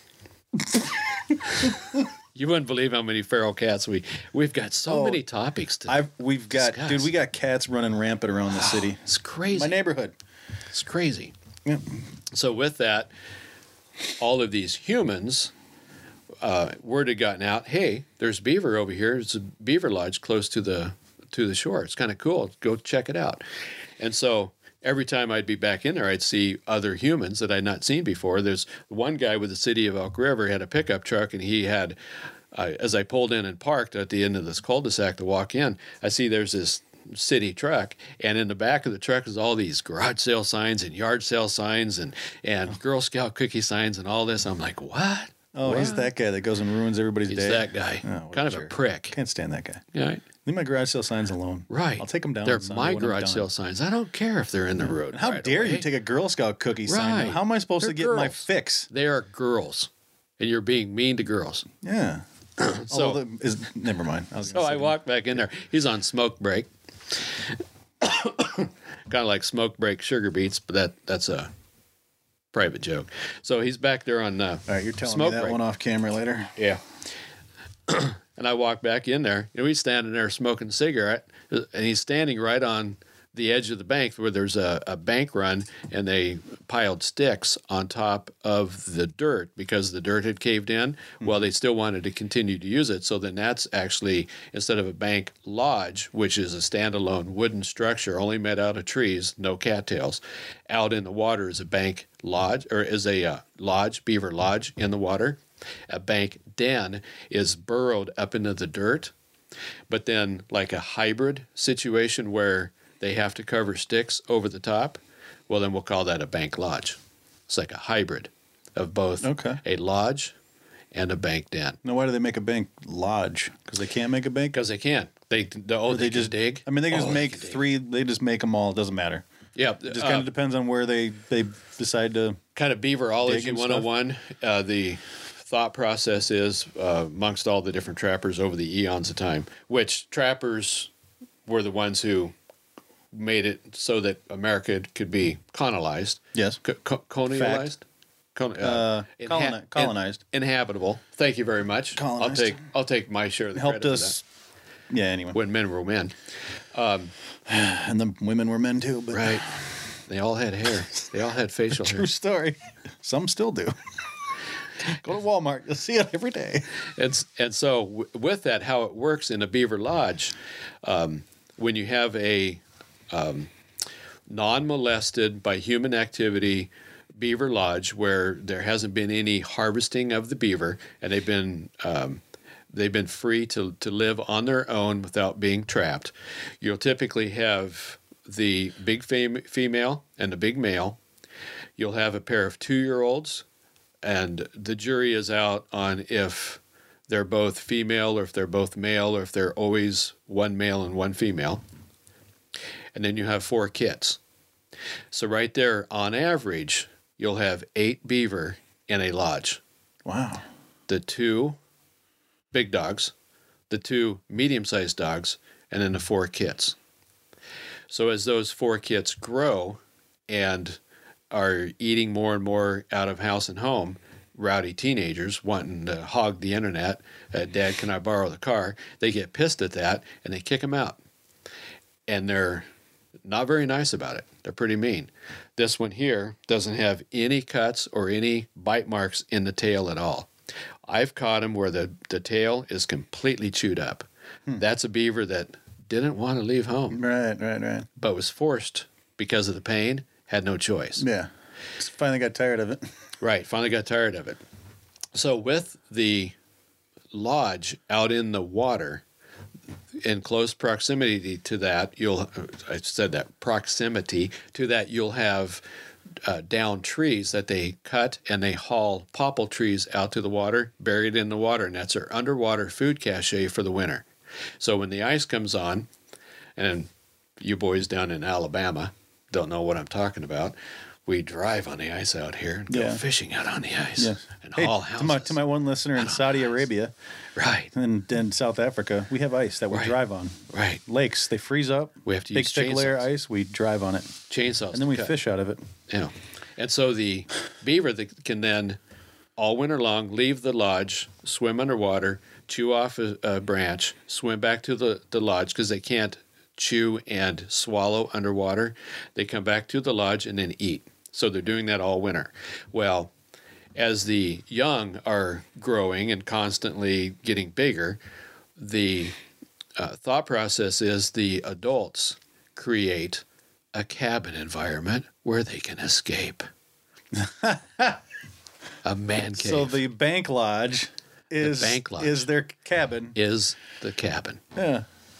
It's like a home away from home. Oh, that's funny. It's like a camper without wheels. Now, is this a proven thing, or are we just guessing on this? It's a proven thing. Okay. The issue is what's going through the beaver's mind, if they even have one at all, and they're capable of any type of a thought.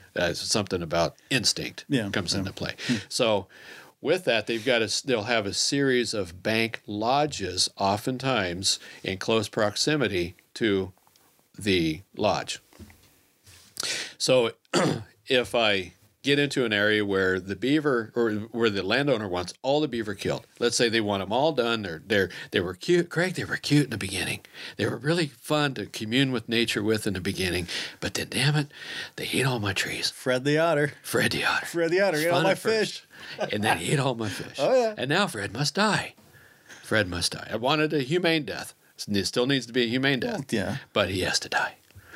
So with that, if they want them all killed, then I can pretty much approach that whole lodge situation by throwing traps everywhere. And the question is how much skinning do I want to do the next night? Right. Is what it comes down to. Do I want to kill them all, or do I want to pace myself? Yeah, because depending on what kind of trap or what you're targeting, do you have to check so often? That's a very good question. If the trap and the way it's set, so the law reads trap set.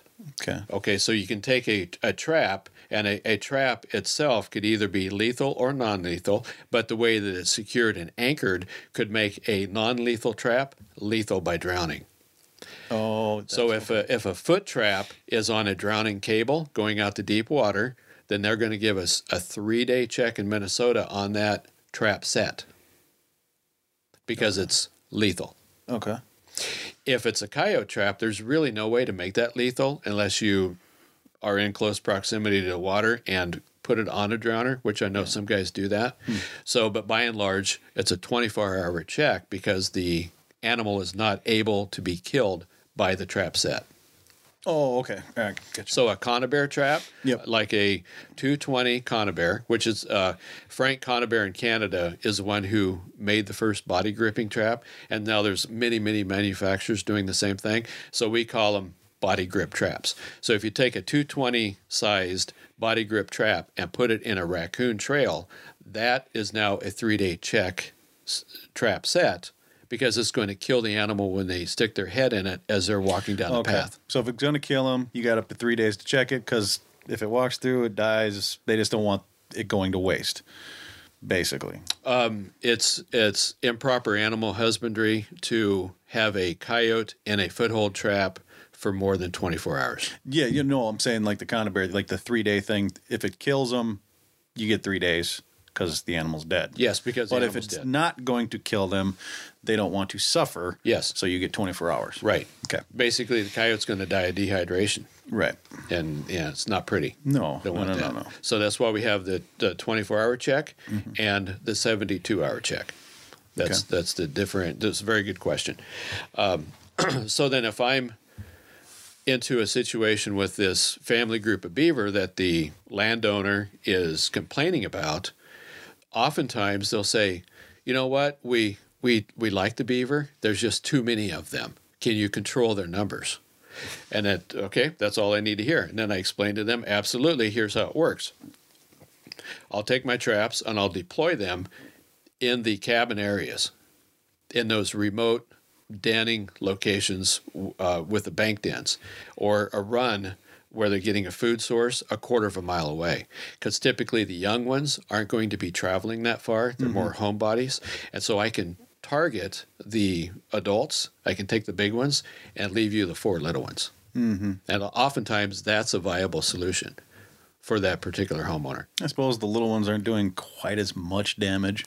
Well, the thought process can do maybe. The thought process is, or they just like the little cute little ones. Is that and I've heard this from quite a few older trappers, is that the younger beaver are the ones that are the most active with maintaining the dam. I can't prove that, but this is what I keep hearing over and over. And I think keeping your spirit open and listening to especially the older trappers as they tell you things, you need to pay attention. So I'm not aware of any extensive trail camera situations that can back that theory up with footage of a trail cam situation, but I've heard that over and over. That the little ones are doing all the work? That the little ones are doing all the work. Mm-hmm. And the big ones get lazy.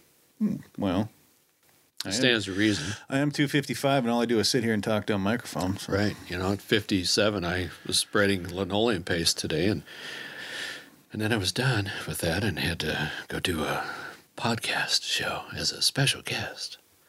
Special guest. Craig Hilburn. So that's kind of how beaver works. But typically when we get a call, the people are pretty pissed. Yeah. And they want them all dead. They started taking down their favorite trees and I'm telling blocking them, this and that. Right. And I'm telling them, hey, you get that, I think, is it called tannerite, where you can shoot it with a rifle and it explodes? Yeah. I'm telling them, be careful with that. If the DNR catches you in any way dismantling or destroying the beaver lodge, they'll write you a ticket. Is that because animals could be in there? We don't know why it is. We think it's some sort of, and again, the older crowd is telling me that we think it's some sort of throwback from the Indian lore and the time of the settlers. Don't and that it's, blow up a... yeah. And somehow it's still in place. Because to me, it doesn't make sense from a nuisance beaver control situation if the county doesn't want beaver in an area, then the DNR should allow the county worker to go in with the track hoe and pull the lodge out. You would think so. But that's against state law. And the only thing that means is it's now a ready-made dwelling for the next 2-year-old beaver with the chewed up tails because they just got kicked out of the nest because mom and dad are pissed at them. Finally. Oh, so you can't even do it, period. You can't destroy a lodge or... We can take a dam apart. You can take a dam apart because they don't live there. But we can't destroy either a bank den or a lodge out in the water. Huh. In Minnesota. Because I think they've blown them up on Duck Dynasty. I think they had an episode where they blew one the hell higher. I think they're still going. Are them boys from Alabama? No, they are from Louisiana, I thought. Yeah, kind of down that way somewhere. They think yeah. different. They think they're because see up here we got this Minnesota nice. I don't quite have Minnesota nice. You know, but here's it's weird. The It's older very I get, strange. Minnesota, it's not Minnesota nice. No, we're not Minnesota nice. We are Minnesota passive aggressive. That's what I've heard too. As I Passive-aggressive. almost said, yeah, Minnesota passive aggressive as blank. So it starts with an F and ends with a K. Right. Because sure, we're nice. And then you turn around and that mother That's right. hates that. At the potluck at church, the Oh, hey biddies are there. talking about How you. are you? I like that shirt. Doesn't make you look fat at all. It's like, Right. you know, Oh, no, not at all. No. Passive aggressive. Oh, You're it's not so- like the it's- sixth or seventh person I've heard that from. God, it's so rampant in this state. It is so rampant. Because Just I'm telling rampant. you, back in the Ozarks, if a good old boy was not treating your sister right, You kicked his. you'd had a blanket party. 3 or 4 guys would jump him at the bar. Shouldn't have been at the bar anyway. Should have been home with his wife. Throw a blanket over him, tie it off, and take the beating on him with a short piece of cane or a piece of garden hose. So, Yeah. and then he doesn't know where the attack came from. Oh, he's jumped. No. And he just had the shit kicked out of him, and now he's going to become either a different man Yeah. and straighten his shit up, or he's going to retaliate. You're going to escalate the situation because she can't take it anymore, and she's your sister, right? So that whole Wait, am I following this story correctly? whole- who's sleeping with who and who's in Right, who's see? under the blanket? it's all strange. I don't know And then what I move just up happened. here. Somebody's cousin is doing somebody's Right. cousin. I move up here and it's like a different. It took me a long time to get used to it up here. Because domestic dispute situations are handled very differently in Minnesota as they are okay, in the yeah. Ozarks, Oh yeah. Well, which is probably a good thing. But yeah. there's something to be said for the I old ways. suppose. Because the old ways work. Oh, they work. I'm but a changed man. But hey, yeah. Right. It's the. But you know, I no love my matter- friends in the South, but sometimes I tell you what. But then they go like, I guarantee you, they're saying the same thing about us. Oh, sure. Them sure. boys are crazy. Square heads, Oh, yeah. round heads. I went, so I went down to Kentucky for turkey hunting, right? Yeah. And my buddy Jeff Ray and all that whatnot. And I go down there and we go to the Walmart so I can buy a turkey tag. So going to Walmart, he brings me in there and we're back there in the sporting goods section. Of course, he knows everybody in the damn store. Figure that one out. And there's this guy standing there. And we're talking and this and that. And he goes, "Hey, where are you from, man?" And I go, "Minnesota, why?" "Man, you got a funny accent."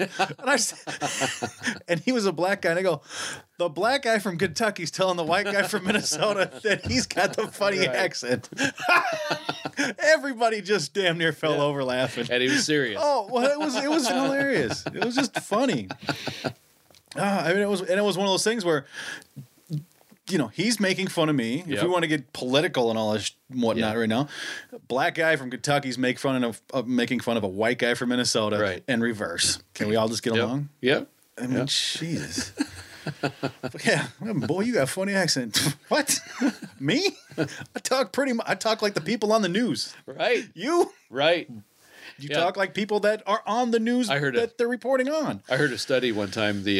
Back in the day, the Chinese, I think it was after World War II, did a study and figured out that the American dialect with all of the different accents, that Kansas City was the middle of the road. Oh, like the most even of everybody. Of everything. Oh, really? I'm like, I don't know about that. I'm from Kansas City. Yeah, that doesn't make any sense. That doesn't add up to me. No. Like when I think of like the most non-accent, Florida. How about- If they're not like Cuban or Puerto Rican, but I How mean, about like, Des Moines? the problem is you're kind of in that country. And, Yeah. like you kind of You're surrounded by cornfields. cornfields and just kind of you get that southern kind of country accent kind Right. of, or in Minnesota, like I listen to myself talk and I go, yeah, definitely got some Minnesota, Like Minnesota. it's very, very slight, but there's definitely some Right. things I say, I go, ooh, that was definitely something very Minnesotan. Right. I'm on a Facebook group called Squarehead Trappers. The Squarehead Trappers. Okay, where'd that come from? Squarehead? They're saying the squareheads versus the roundheads. I think the roundheads is a term for southern the United States, and squarehead is a northern. You know, have you ever heard that before? Do Never. we need to do more research on that? Yeah. I think we need to do a Google search on that. Okay. Ask Siri. Okay. I don't or have Alexa. Siri. Here. You tell it and I'll look it up. Go ahead and talk. I'll look it up here. Squareheads and versus Squareheads versus roundheads. square. And I don't know how it got started. I don't know what the history is. All I know is I'm on an awesome, awesome Facebook site for trappers called the Squarehead Trappers. And yeah, you can ask to be invited, but we may not let you in. Probably won't. I wasn't talking to you. I was talking to the camera. I have table tennis. Squareheads versus roundheads. Squarehead is the late, and this is not table tennis related. Squarehead is the late 19th century ethnic slur directed at German and Scandinavian immigrants. Son of a, I'm somewhat German, probably. Squareheads, blockheads, and other epithets. Scandinavian. This political belief of the Roundheads and the Cavaliers. Squarehead, blockheads. Are you a Roundhead or a Cavalier? I don't know. I don't know. Everything was settled at Nashville, where the Kansas, remember. Roundheads' highly trained new model army included England, something. So Roundheads were supporters of the Parliament of England during the English Civil War. I think you should clipped head versus roundhead nailers. I've got both. Now we've officially lost. I prefer staples Of course myself. you would. So you should ask in the group, where did the squareheads come from? Right, I'm gonna figure that out. Yeah, because It's I don't think it's the same thing that we're looking at. because it's a northern United States group, Oh, okay. so they exclude Floridians, No Floridians. no Floridians. No Florida Georgia line. Right, none of that. Okay. So I guess I fit right in. I guess kind of strange. Do you fit in? I fit in somewhere. I don't have think to you fit in. somewhere. But here's the thing. Here's why I like you, because you don't care. I don't care. I You don't truly care. don't care. You don't care. I'm the life of the bar. I'm the guy at the bar whipping his shirt off over his head, standing up on the bar, buying rounds for the whole house, and at the end of the night, no money leaves my wallet. I'm that guy. Perfect. Yeah, I'm just that guy. Everybody wants to be around me, for a little while, about 5 or 6 minutes. Well, and at then Game Fair, I hang what out for the about 20 hell? minutes, and then I leave, and then I come Right. back for more, and then I leave, and then I Right. come back. It's kind of an acquired taste. Kind of an acquired taste. Why do you think I've been trying to get you on this podcast for since the beginning of the damn thing? I'm like, I got to get Craig on. First of all, it's a great subject. Trapping is fantastic. It's so different than. And then there's me, Yeah, and then the spokesman. you. Exactly. Did I tell you how I got to be dog catcher for Sherburne County? I don't think so. Rod Thompson died, So and a bunch of them he was got the together and previous said one? he was the previous dog catcher and the beaver boy. Beaver Boy. So when they needed to have a beaver killed, Now on stage at the VU, they left Beaver Boy. a message at the bar with directions on where to drive. And so now, since I'm the new beaver boy, I take a photograph with my smartphone with a date and timestamp and do my billing on a letterhead bid with downloaded is it fax modem? What? What's that term Who with faxes anything? computer? Well, there's computers. Letterhead bid on a Word document. We Oh, create a okay. Word document. I almost lost it there for a minute, I was wondering where But the I hell got you it were going back. with that. I'm like, but I wait, got it back. what? So the previous dog catcher, Beaver Boy, Okay. messages at the Jesus bar. Christ. The new guy is in touch with the times, or struggling He's to trying to not be- get run over by the approaching bulldozer of modern times. That's what it. Hey, you got Facebook and you know how to Actually do is. it. You're all right. Yeah, but I can't I You know how can't to send emojis and take a photograph in my inventory, my gallery. I haven't figured out yet how to take a photo from my gallery and insert it in a thread on Facebook. Already existing post. I can create a new post with that photograph, but I haven't figured out how to insert it where I specifically want it. What kind of phone you got? Galaxy? iPhone? It's Edge. I got a Samsung Galaxy Edge 7. I'll show you later. I'll show you how to do it later. Thank you. It's easy. Thank you. It's easy. Yeah. I'm sure it is. You hit the plus sign, I think. That's how it is. Okay. Let me see. So you go to a post. Because quite often I would like to kick somebody's ass on Facebook with a proper photograph in mid conversation, and I don't know how to do it. Let's see. So then I end up creating a new post trying to kick their ass, and it doesn't make sense. Little camera should show up right there, right? Right here? Yeah. Yeah, you hit that. And then your gallery shows up, and then you can actually change Is that it easy? to like your different. So if you have like, It's like embarrassing. different, albums, you can pick from those albums. So you can have like, I'm going to, smash this guy in Facebook album. And have that one with all those pictures. So there you go. Cool. I learned something. I try to learn one thing every day. Just hit the little camera. Thank you. Yeah. Thank you very much. You're welcome. I'm here for you. Well, I appreciate it. Somebody has to be. You Somebody came in, needs gave me an episode, and I showed you my beaver. What more do you want? You did, and I keep looking at your beaver. I hope so. Too bad this isn't no, I think we're done with the live. Yeah, I think we're done with the live version of it by now. Probably, I'm guessing. We're done with the live version of it for now. But too bad somebody comes in. I showed you my beaver. What? Just shows up. So everybody play this one live and loud right there. I showed you my beaver. Yeah, I know. I've been looking at it the whole time. Right. Yes. Yes, there's a actual It's kind of interesting. The beaver, the coloring that they are, you can't see them when they're in the trap as you're walking up on them in the water.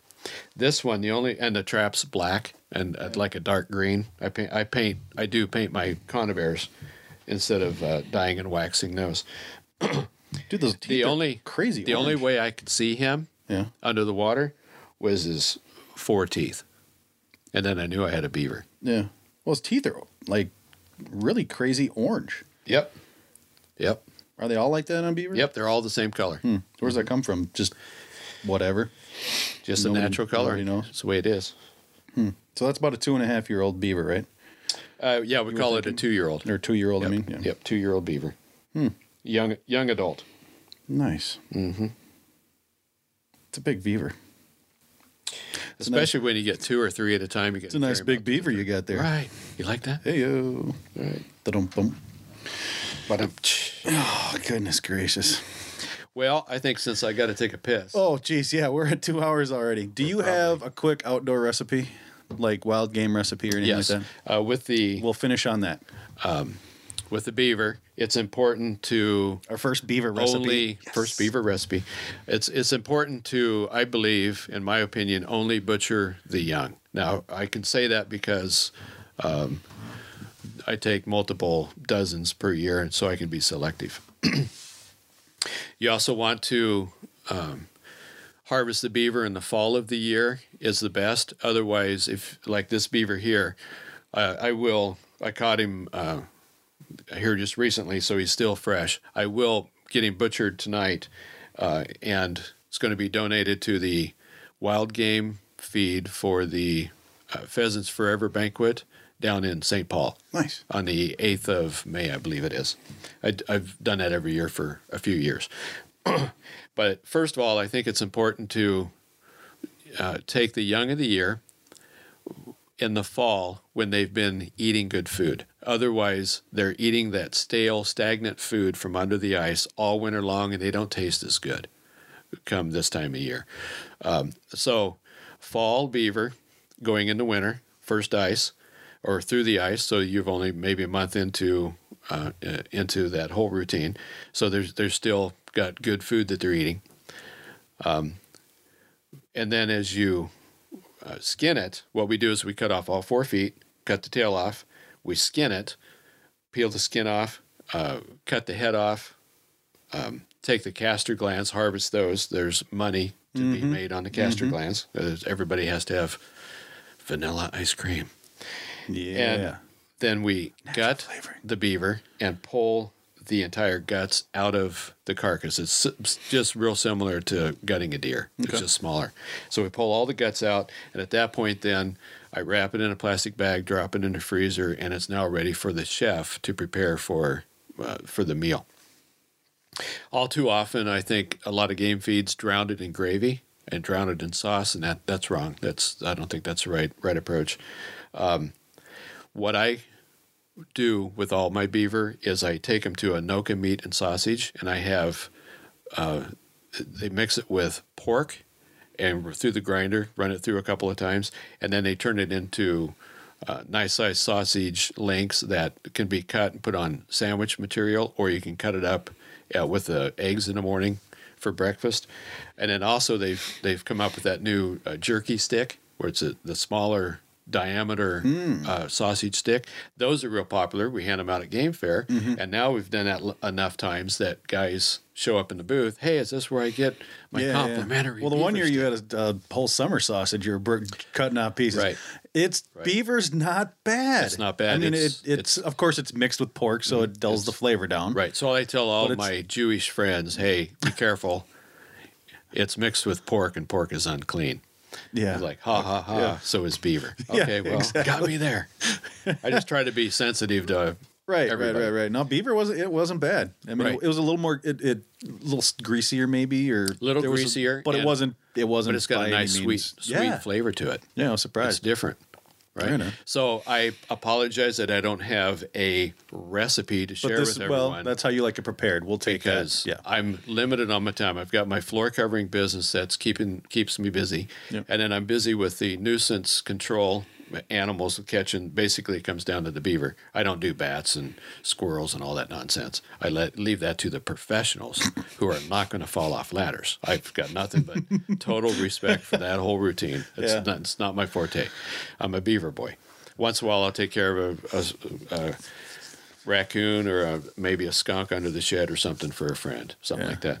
But then, so I'm busy with all, and plus we're Patty and I are now grandparents we got 2 grandkids, so I'm pretty busy with all that. So I don't have time to do much more of anything other than to always continually be preparing for the next trapping season. Yeah. It all comes down to getting ready for the next season. So I like handing off my beaver carcasses to the professionals and let them work their magic. Nice. Yeah, that works. Yeah. But I've heard that guys are cutting them up and basically deboning, and then a crock pot situation with the different think pot roast, and then just substitute the beaver meat for that. Guys are also adding it to chili, grilling. I think slicing up the small pieces of steak and then browning that in the skillet, and then adding the browned meat to the chili mix. I'm hearing that. That sounds pretty good. I mean, it's protein. It's meat. It just tastes different. And there's people that will kill that thing, take all the fur off, cut a chunk out, throw it on the grill, boom, boom, boom, salt, pepper, and eat it. Mm-hmm. And eat it. Why is that? Because they're used to it. Mm-hmm. You'll get used to it over time. So I personally haven't done it yet. Yeah, I probably will. Well, might as well. Mm-hmm. I'll try darn near anything once. Right. There's only a couple things that I won't try. And I'm not going to say what they are, because then people are like, well, we're going to mess with him. Yeah, good luck. Yeah, good luck. Yeah. Well, at the Trappers Convention last summer, I had the opportunity to try smoked coyote. Is it good? Guys were saying it was good. I didn't particularly like it because I could smell coyote. All I could smell was coyote. Yeah. And I've skun enough of them, Yeah. Back on the prairie with Grandpa. Now, was it ran greyhound dogs. Bad, I should say. Was it bad? It was strong. Okay. And 2, it was the idea. Yeah. If somebody gave it to you and didn't tell you what it was. Yeah, then shame on them. You'd probably be okay. Yeah. No, I'd still smell it, and I'd call them on it. Oh. I mean, it smelled like coyote. Yeah, okay. It was unbelievable. The problem is I know what coyote smells like too now, so. Right. Damn it. Really strong. So, to me, and this is my own personal opinion, I'll eat wild game if it's a herbivore or a vegetarian. I don't personally want to eat a carnivore. Have you had bear? I have not had bear, but a bear is an omnivore. So I'll stretch it. Yeah, I suppose, yeah. So I'll stretch it, and I'll consider eating a bear, and I'll consider eating a possum, and I'll consider eating a raccoon, because those are all three omnivores. That's right. But I'm not going to try otter, because I've skunned too many of them, and they've got the worms underneath the skin in their muscle tissue. Long, stringy worms. It's totally unappetizing. Okay, good to know. And it's like every one of them. It's around the hind legs. It's weird. So some sort of a parasite deal. Strange. Which I'm sure you cook it enough, and you probably wouldn't even taste it, right? Yeah. But if I know it's there, I'm not eating it. See, if I open one of them things up and see it, nope, I'm not eating it. right. I'll give it to come take it. So again, I don't want to knock anybody for their personal preferences, Yeah. but I just don't want to eat a carnivore. If you get a chance to try mountain lion, do it. I have not had it. I've heard it's good. pork. They say it just tastes like pork. Isn't that something? So I haven't. I desperately want to try. Right. Like it, And because I love pork. We had pork for dinner tonight. Right. Love pork. So Right. a big. And I think too, A cat filled full of pork? Are you kidding me? Right. Dude, sign me up. and I think too, it comes down to, are you going to make a meal of it day in and day out, or weekly? Meatloaf Tuesday, or is it a novelty that you're going to try like once gator. in a while that's been really well prepared? Gator's good. That's a carnivore. Right. That's good. I've had that. That is good. Right. So try that too if you haven't. Right. I might. Is there going to be a go to the fair? Try it at the fair. Yeah. Is there going to be There's a couple different ways. A game fair place where we can try? Probably not. Well, the only place I know that serves alligator is the state fair and that gator booth, which is kind of sort of gator. Can I get that on a stick? Yeah, you can. Good. 12 different ways. Right. Yes. So with that, all right, sir. I appreciate it, and I have a feeling we definitely need to do this again, because you just got started, and I do have more stories. 2 hours. So, but I got to take a piss. Yes, we're gonna let you take a pee. All right, sir. All right. Let's get out of here. Thank you, everybody. And I'm gonna come up with a name for the beaver before we leave, I think. So, Maxine. Is it a girl, or do you not know? You can only sex them through the skinning process. Oh. Well, tell me what it is when you find out, and we'll name her. I don't see any nipples, so I think it's got to be a guy. But I got nipples too. So all right.